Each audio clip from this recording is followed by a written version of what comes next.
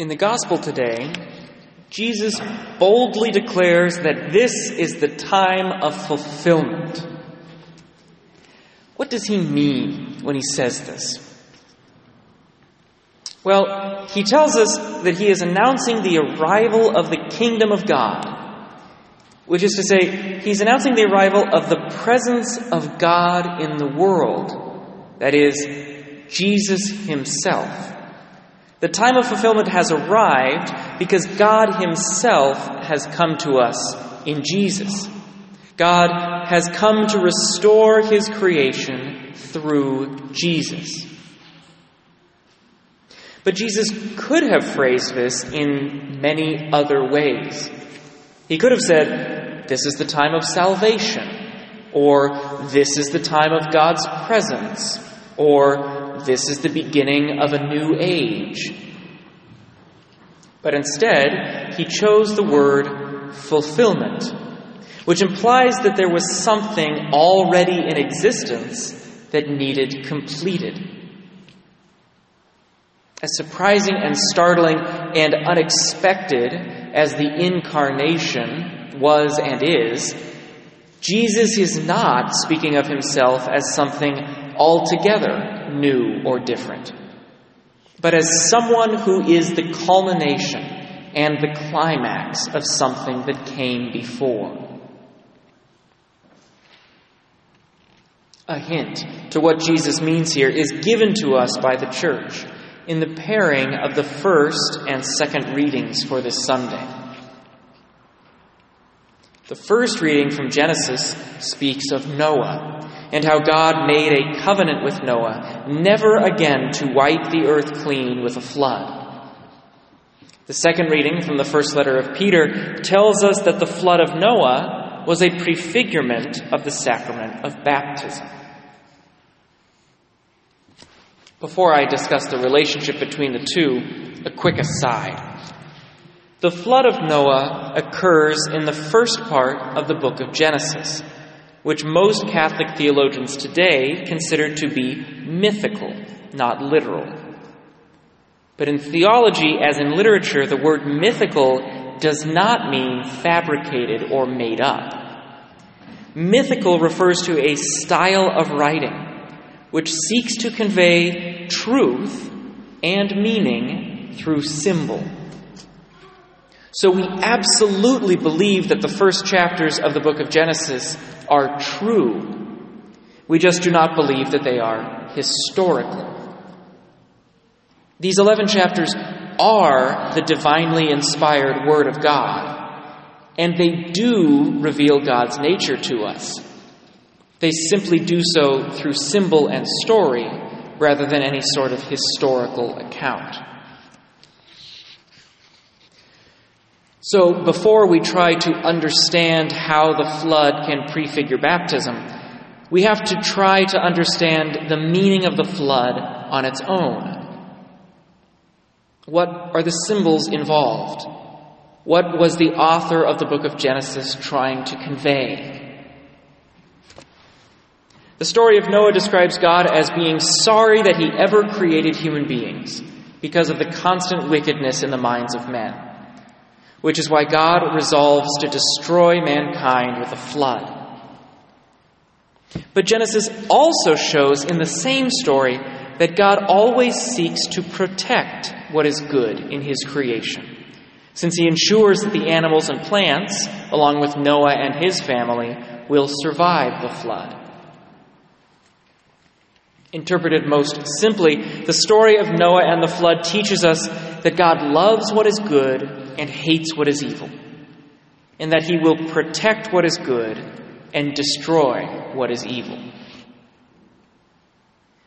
But the resolution of the story, which is our first reading today, adds to this lesson the idea that even though God will fight against evil, he will not do it at the expense of the good. That's what this covenant with Noah means. When he says, "I will never again send a flood over the earth," he's saying he will never again destroy indiscriminately. In other words, God will allow the good and the evil to coexist even while he protects what is good and destroys what is evil in other ways. Which brings us to the first letter of Peter. The flood was both destructive and salvific. The destruction is obvious, of course, but we often forget that the flood saved Noah and his sons. I didn't say the ark saved Noah and his sons. I said the flood saved Noah and his sons. How? Because the water saved the righteous family from the corrupting influence of the rest of mankind. And here it prefigures baptism.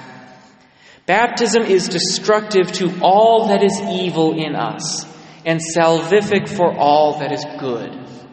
Baptism drowns the evil and allows the good to live and to flourish. Baptism is how God protects the good and destroys the evil without indiscriminately destroying the good with a flood. Baptism is the great flood lived out in all of us, purifying our hearts. And as with all things that are fulfillments of something that came before, baptism ends up being the greater, more powerful, and more foundational purification. Noah's flood, with all its destructive power, pales in comparison to the power that can rid us of sin and unite us to God in Christ.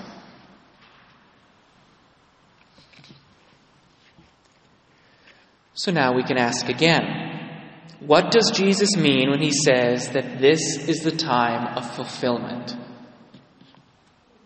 Jesus is telling us that everything that God has done so far, from the Exodus to the Babylonian exile, from the prophets to the temple, all of these great and glorious happenings have come to their predetermined conclusion with the arrival of the kingdom of God in Christ. See, the second that our first parents got kicked out of the Garden of Eden, God set in motion a plan to restore them to their original dignity, and beyond this, to bring them into his divine life. God worked slowly with humanity, first through a few holy individuals, then eventually through 12 tribes and the Jewish nation. Intervention after intervention, revelation after revelation, God slowly prepared his people for his final, definitive salvific action, the sending of his Son. And here he is, the kingdom of God in the flesh, Jesus of Nazareth, announcing that he brings with him the fulfillment of God's plan. Every story, every image, every prophet up until now, all pointed to Jesus. And Jesus takes them and makes them more meaningful, more powerful, more salvific.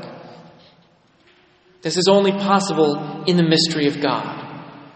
Somehow, God's actions in history can be meaningful on their own, in their own time, while also being preparations for something even more meaningful in Christ.